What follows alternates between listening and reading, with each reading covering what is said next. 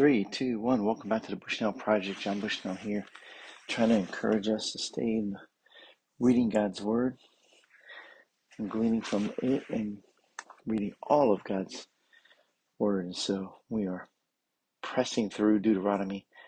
We're in chapter 23 and getting into some great details that I sometimes forget are in here, and that's where we are today. So verse 9, let me just read and talk about some of these. They really handle it themselves, but let's read verse 9. When you are encamped against your enemies, then you shall keep yourselves from every evil thing. If any man among you becomes unclean because of a nocturnal emission, then he shall go outside the camp. He shall not come inside the camp, but when evening comes, he shall bathe himself in water, and as the sun sets, he may come inside the camp. You shall have a place outside the camp, and you shall go out to it, and you shall have a trowel with your tools, and when you sit down outside, you shall dig a hole with it, and turn back and cover up your excrement, because the Lord your God walks in the midst of your camp to deliver you and to give up your enemies before you. Therefore your camp must be holy, so that he may not see anything indecent among you and turn away from you. All right, let's stop there, because some weird things can come out of this, I think, and I want to keep it keep it pure and holy.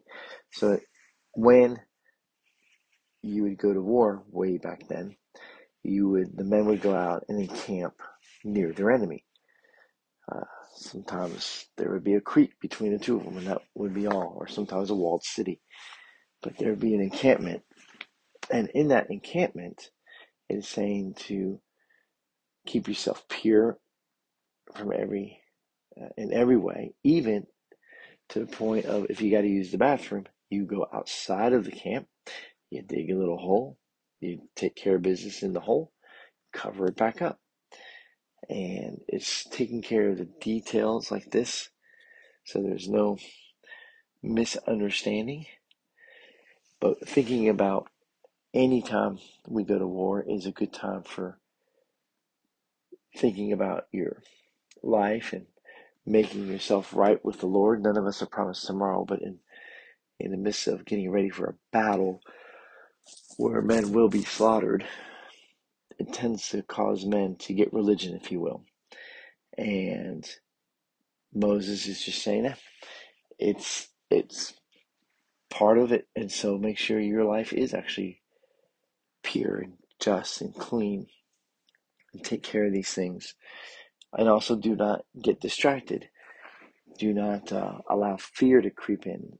And fear can creep in because if you know you have a sin and you haven't confessed it, then there's the fear of the unknown, there's the fear of guilt, all of these things. And when you're getting ready to go into war, you don't need any of that distracting you. And so Moses is instructing them really to be battle ready, and what that looks like. And so for us today, realizing we're fighting a real battle, there is a real spiritual battle going on, and we need to be keeping our camp clean, our mind, renewing our mind every day through prayer, through the reading of God's Word, through the meditating on God's Word, through the fellowship of the saints, gathering with other like-minded men and women to wrestle with these things and to talk about these things. And so the reality is the sin nature of men when they get together becomes greater, and so then there must be purpose in keeping pure and just and holy. And we see that time and time again. You get a pack of dogs together, the most trained dogs become a part of the pack. And that's how sin is.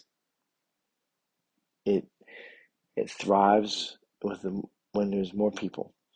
And so the way we curve it is by paying attention to details, that God is calling out here, even so much as to going to the bathroom outside the camp. And going outside the camp to do your business is great when you're in camping for a lot of things. And so God is not only helping them to remain holy, but He's giving them good practical hygiene, which is really cool how God does that time and time again for the people of Israel and for us today. So I hope you enjoyed that. Yes, it actually tells us how to go to the bathroom outside of the camp in the Bible, to dig a hole, cover it up. So who knew, right? But I think it's in Numbers as well. Anyway, I hope you have a good day. And this is the day that the Lord has made. Lord, help us to rejoice and be glad in it. God bless you.